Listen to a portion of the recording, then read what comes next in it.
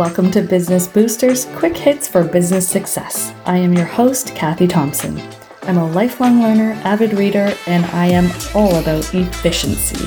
This podcast is for you, the busy business owner who doesn't have time to read the whole book, but just wants the tips to boost their business. Let's get started. Welcome to the show this week. I am glad you are here with me. This week, I want to talk about growth mindset again, and of course, going back to Carol Dweck with her book, Mindset. And one of the quotes that stood out for me at this time was, "Those with growth mindset found setbacks motivating. They're informative. They're a wake-up call." And so again, those with growth mindset found setbacks motivating. They're informative and they're a wake-up call. Do you agree with this? I have to say that over my many years in business, absolutely, I completely agree with the fact that setbacks really can be strong motivators for us. Just consider COVID and the pandemic and how many changes you've had to make in your business. Maybe you wouldn't have made those changes if your hand wasn't forced into it, or if you didn't suffer a setback and had to really reevaluate your offer, your service, your product, what made sense during this time.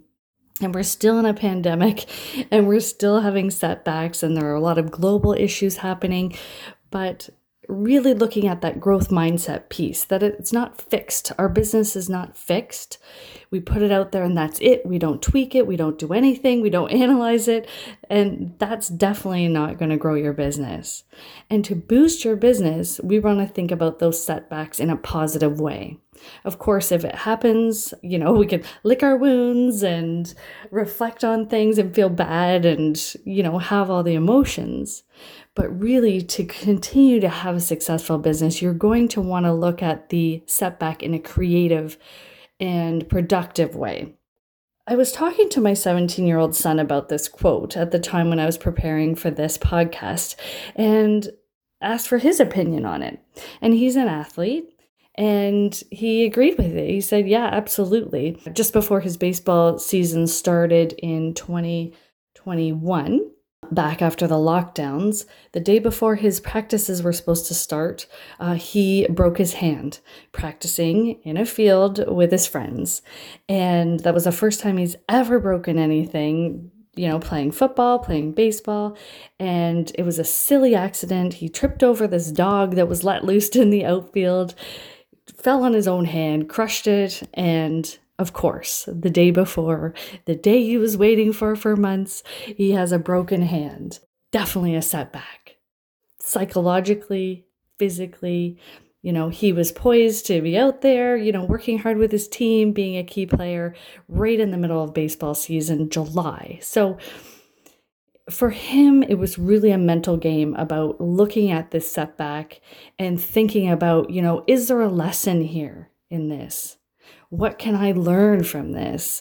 And digging deep and talking to us, his parents, about this, is there a universal message in this injury for me? And we talked about a lot of different things, actually. And it brought about conversations, I think, that wouldn't have happened unless he did have this injury at this point in time.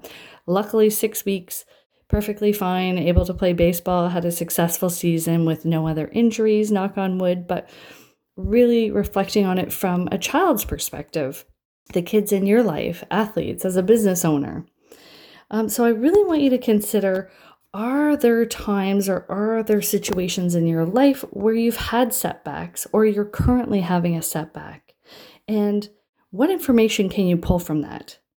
How are you waking up to the information? How might you make some changes? And sometimes it actually gives you the courage to make those changes when your back's against the wall.